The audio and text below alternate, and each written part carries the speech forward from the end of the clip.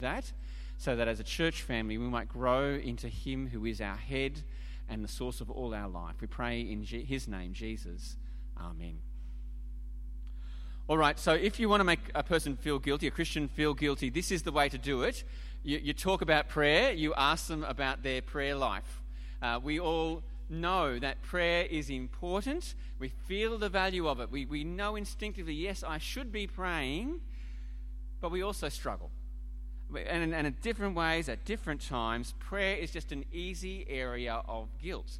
I can think about my own journey as a Christian. I became a Christian, and I was keen to pray. I'd grown up in the church, and so I would just pray. I prayed the way I'd seen others do it, but actually I quickly realised in sitting with more mature Christians that my prayers were pretty random. I didn't really think about what I was doing.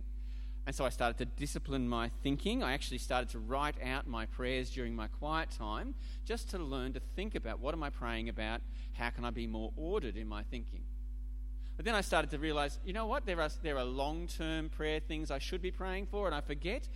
People that I've promised I would pray and I haven't. I started keeping lists, trying to be deliberate about all my friends and pray for them to come to know Jesus. And so I started list, and after 10 years, there was a lot of lists. And I actually reached a point where I realised I was actually being burdened by these lists. I wasn't really feeling like prayer was a natural thing anymore. And so I decided to let go a few of those, and I started to be more natural in my prayer time and seek that sort of intuitiveness. And then we had kids, and so the whole thing went out of the window, and it was just chaos, and I was struggling to get any sort of prayer life going. It's the nature of prayer, isn't it? We know the value of it. We're constantly striving and struggling, and we feel like there's something more we could do. But still, it's worthwhile stopping and wrestling with prayer, because it is a struggle, and that's the sad thing. It really shouldn't be. It shouldn't be a struggle. We've got some weird technology stuff going on at the moment, so please ignore it. It shouldn't be a struggle, because in the end, it is talking to God, and it should be something really natural for us. So today, we're going to think about prayer. We're going to reflect on how it should make us feel if we understand prayer right, and then we're going to look at how we should live, how we should pray, and I'll try and get some practical thoughts in there. So, how should we think about prayer? Here is a really simple definition. Prayer is faith articulated. Faith articulated. Now, I've got to define the terms there, because we sometimes have the wrong thinking about what faith is. Faith is simply trusting. So I recognise that God is greater than I am, and so I know there are things I am unable to do, and I put my trust in him to do them instead. That's faith. Prayer is when I put that trust into words. I speak to God about the things that I trust him for. I ask him to act. Now, in that sense, prayer is just really simple. Prayer is something my 3-year-old can do and does do. The focus isn't the words we use. It's not about the time of day or the place. There is not a complexity around how we pray. Prayer is simply trusting God and speaking to him in trust. But it's also worth realising that prayer is miraculous. It's not a given that we can come to God and speak to him about our concerns. It is actually something that God has done and made possible. First of all, think about the fact that as Christians we call God Father. Many religions pray, but very few of them would make that sort of claim in relationship to God. That is something very uniquely Christians. Christians, we don't meditate in order to connect with the spirit that permeates the universe. We don't approach a far-off, unknowable being. We speak to God as his children. Look again at Luke 11 in your Bible. The first word Jesus teaches his disciples to pray is Father. I'll read from verse 1. One day Jesus was praying in a certain place, and when he finished, one of his disciples said to him, "Lord, teach us to pray, just as John taught his disciples." And he said to them, "When you pray, say, Father." What does a father do? Well, he cares for his children. And that's what you get down in verse 11. He provides for their needs. Which of you fathers, if your son asks for a fish, we'll give him a snake instead. Or if he asks for an egg, we'll give him a scorpion.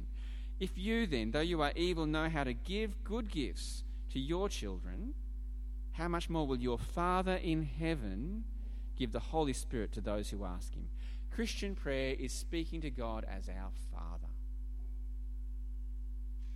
But we can only do that because of Jesus. So Christians pray to the Father through the Son. Did you notice in our reading from 1 Kings, it was a while ago now, but in that reading we had all sorts of situations that Solomon listed in which people could pray. They could pray when they were in trouble. They could pray when the crops were good. They could pray when they were exiles in another land. They could pray if they were a foreigner visiting the land.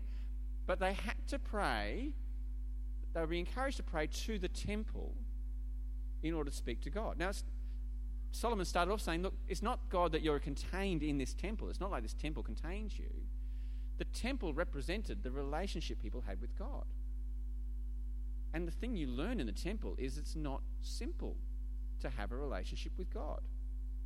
Because there's the most holy place where God is, and a high priest only goes in there once a year.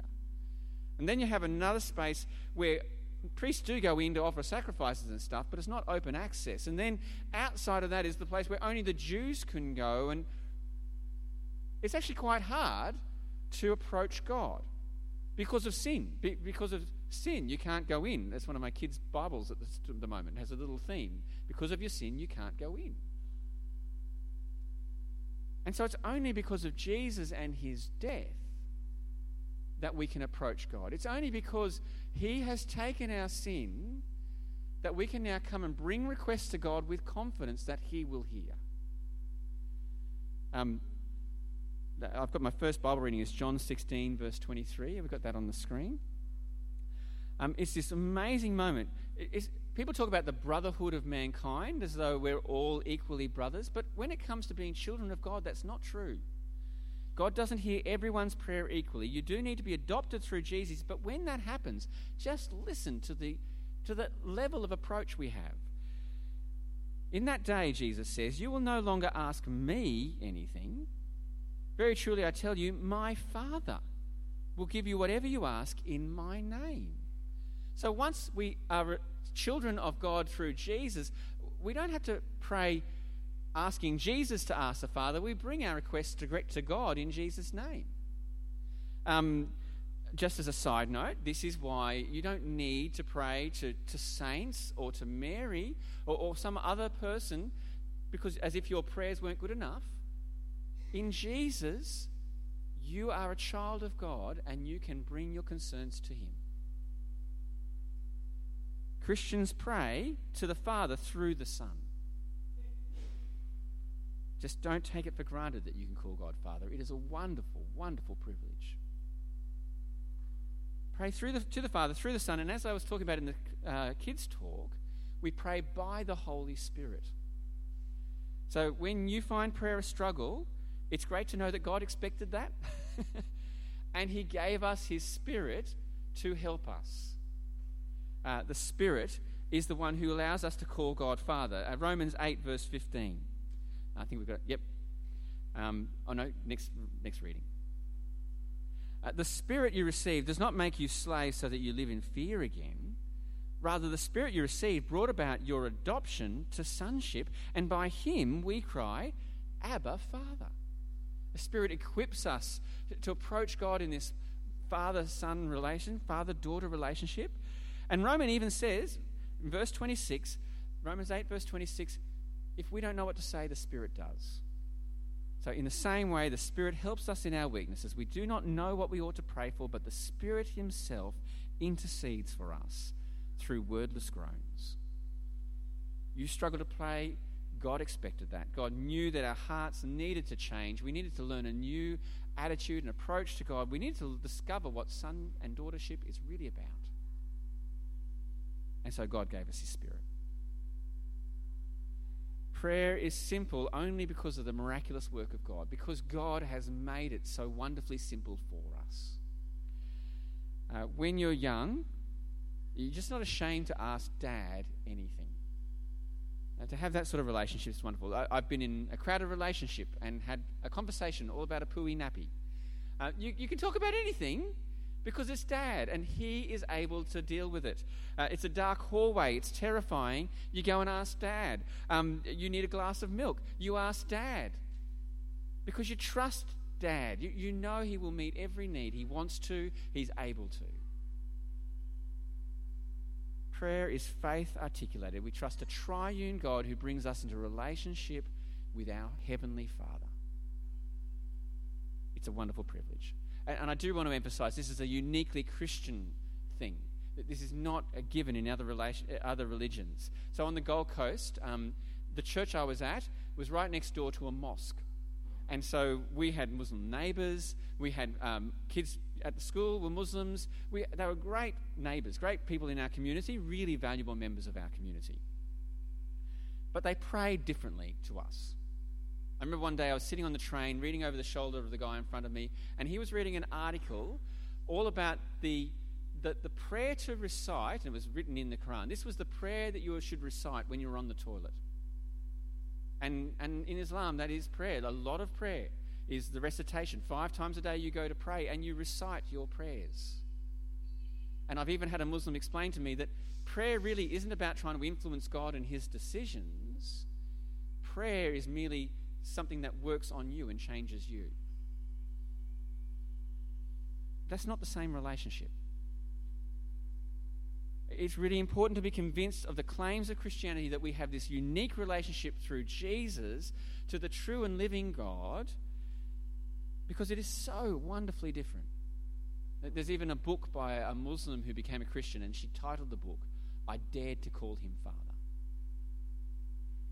Christian prayer is unique. So we think of prayer as speaking our trust, as articulating faith. How does that feel? Well, hopefully, on one hand, prayer should just be natural. We're not praying to impress others. We're simply speaking to God. So Matthew 6 is great in this. And when you pray, do not be like the hypocrites, for they love to pray standing in the synagogues and on the street corners to be seen by others.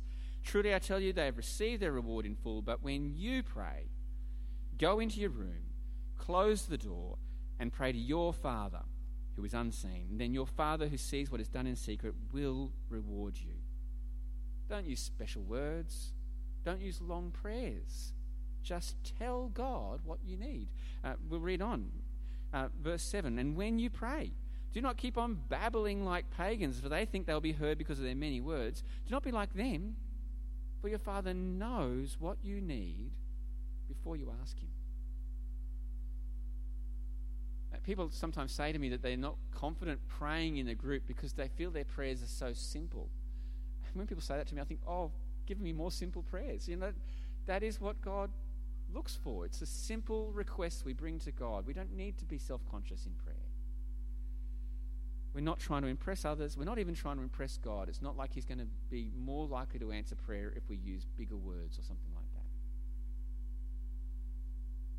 So prayer is natural, but on the other hand, I've also felt it during preparing this sermon. I want to feel challenged. I think we need to feel challenged because I think our struggle for prayer is real. We too easily forget the wonderful privilege we have. If prayer is simply faith articulated, why do I struggle? Is it really a question of technique? Is it that I've got to learn the right wording? I don't think so. Is it about using lists or not using lists? Is it about the time or the day or the place? Or is it sometimes just that I don't believe God's in charge of everything in my life? And I forget to trust him with it. I forget to bring those concerns to him. I get busy during the day and I just caught up and I don't think to pray. I don't see the need. I just think of my life in the wrong shape. Sometimes it's that I don't trust him as God. It's that I think this issue is beyond his reach. But more often I think it's because I don't trust him as Father, as though he would care. But he does. It's not a single part of my life that's beyond his concern. So prayer should feel natural, but I think we want to feel the challenge. And so let me move on to how do we do it? How do we live a prayerful life? I have no easy answers here, and I am striving for it myself. But let me answer some of those big questions that we often raise. So first of all, are shopping list prayers wrong? Is it wrong to come to God with a long list of concerns and needs? On one hand, look, yes, maybe we're being selfish. There is a place where we just get so self-consumed in our prayers that it's wrong. And so James 4, verse 3 is a really good reminder at that. When you ask, you do not receive because you ask with wrong motives, that you may spend what you get on your pleasures. So shopping list prayers might be a symptom of that sort of selfishness. But on the other hand, it's okay to be asking God for lots and lots of things. Like, there is nothing in my life beyond God's concern. There is no aspect of my life that I can't bring to Him. If there's a bunch of things I'm concerned about, it is entirely appropriate to come with a long list of prayer concerns and to lay them at my Father's feet. So I don't want to diss shopping list prayers. I think it's right, if that's what's on your heart. Another question we sometimes wrestle with, do I just pray for little things or do I pray for big things? What should fill my prayer life? So I encountered this early on as a Christian. I had to learn selfless prayer. I had to get the focus off me. And so I looked at Paul's prayers, in the start of his letters, and I noticed how much of what he was praying for was shaped by the gospel. He was concerned about the gospel at work in people's lives. He prayed for change across the world as the gospel went forward. And I realized I needed to make my prayers a little bit bigger and think a bit wider in my prayer life. The Lord's Prayer, it starts, "Our Father in heaven, hallowed be your name, your kingdom come." It is right to be praying about the big things. The big event in this world is that God's kingdom has come, that the King has arrived, and that we're only waiting for Him to bring everything under His feet, for God to bring everything under Jesus' feet. That's the big agenda at this moment. And so, yes, pray big. But that doesn't make the little stuff less important. That's been what God's teaching me lately, is every time I'm heading towards a meeting, it's very helpful to stop and pray and remember I'm a child of God or entering into this conversation. Every task that I have, I do as a child of God, and so if prayer will help me to remember that, go for it. The little stuff of my life, the daily bread, that's Jesus also says to pray for the daily bread. It's good to remember that God is in charge of it all. So, pray for the defeat of secularism in our universities, and pray for Aunt Nelba and his operation tomorrow. They're both good prayers to pray. The last wrestle is, should we expect answered prayer? And this is tough, isn't it? Because the Bible uses very strong language in places. Have a look again at Luke chapter 11. Verse 8, you're encouraged to be bold. That even if that this person wasn't going to answer because of friendship, they would be answered just because you boldly came up and asked for this thing in an awkward time. God wants us to be awkward in our prayers and ask boldly for things that are unexpected. Verse 9, ask and it will be given to you, says Jesus. Verse 10, everyone who asks receives. Whoever seeks will find.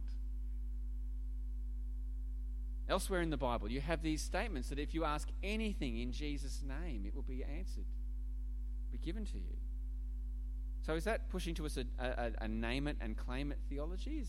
I have some Pentecostal brothers who will ask me to believe with them for very specific prayer points. I think in most of these passages, it's worth looking at where they land. I think the emphasis, more often than not, is not so much on just bring anything that comes to mind to God, but there's no prayer too big. There's no request in terms of God's purposes in this world that is too large to make of God. So in this passage, where does it end up in Luke 11? Have a look at verse 13. What should we boldly ask for? Because God is the Father who will give good things to His children. It's the Holy Spirit, which at this moment, Jesus hasn't sent out the Holy Spirit. This is the big thing that God's people have been waiting for. They might have been wondering if it's ever going to come. They might have thought, well, should we be asking for this thing? Maybe God's given up on us. And Jesus says, no, boldly ask for the Holy Spirit to be at work in your life. because God will answer that prayer, how inconceivable it might be. It's the same in Mark 11. Jesus says, as faith as small as a mustard seed can cast a mountain into the sea. I think Jesus is pointing there to an Old Testament promise of judgment and salvation for his people. So it's not, the emphasis is simply that you can pray. It might seem inconceivable that God is going to take this world and bring it under Jesus' reign, but you can pray for it. Ask in Jesus' name. I think even that concept of in Jesus' name, I don't think it's a magical word. Acts 19, you have the sons of Sceva try to use Jesus' name to drive out demons, but they don't actually know Jesus. And so the demons just turn on them and rip up their clothes and they're sent off, So it's not that Jesus' name is a magic word that you tack on at the end of a prayer. We make the requests in Jesus' name because we're asking in accordance with his authority, his purposes. We're bringing concerns and we're asking God directly as they're shaped by having a relationship with Jesus. One book I was reading to prepare this sermon, I think, said it really well. If we make use of prayer not to wrest from God advantages for ourselves or for dear ones, or to escape from tribulations and difficulties, but to call down upon ourselves and others those things which will glorify the name of God, then we shall see the strongest and boldest promises of the Bible about prayer fulfilled, also in our weak little prayer life. And then we will see such answers to prayer as we had never thought were possible. God does answer prayer, and we can pray for big things for God to be at work. And we do it because he's invited us into this relationship. And I think that actually fits with my experience with children, right? So we learn to ask Dad for anything. I get the boldest, strangest requests from my kids. They're game enough to ask me anything. They don't always get a yes answer. But over time, we learn that asking for dinner is different to asking for McDonald's. That we'll get a different answer if we ask for more family time than if we ask for more computer time. There is a difference in the requests, and where they fit with the purposes of God in our lives, there is a huge yes. Let me answer that prayer. And so I want to end by encouraging you to pray, and pray for what matters. So we live in an area of Redlands that's growing, and this church has been started because we know of the many who are moving to this area who don't know Jesus. Pray that we might grow a church where Christ is known. Pray for the people who are moving in here. Let's pray adventurously for ways in which to build relationships that can share the gospel with people. Pray for Australian society. It is changing, and in one sense, you might think that secularism is taking over, but in another sense, I think secularism is going through a crisis. People don't really know what to believe or where they're going, and there's more and more conflict because of it. In history, that has been the time when Jesus' voice has spoken boldly, and it's been amazing to see what God has done. Pray big things. Most of all, pray for God's kingdom. Pray for missionaries. Pray for churches, not just ours, all the churches who are proclaiming Christ. Through your life, pray that Jesus would be known. Because prayer changes things. In some ways, the things that it changes most is us. Because as we articulate our faith, we realize what really matters. We learn more and more what we should be asking for. But it is God who acts in response to our prayers. And that relationship is real. It is the same as a heavenly Father and his love for his children. How about we pray now? Heavenly Father, we thank you that you hear prayer and you answer. Thank you for encouraging us. And I pray, Lord God, that in that wrestle with our prayer life, you would keep it going in a really healthy way. That we would constantly long for more time with you. And that through that prayer, we would learn more and more to see our world and ourselves aright. We pray this for Jesus' praise and glory, and in his name. Amen. I thought I'd just run through announcements first.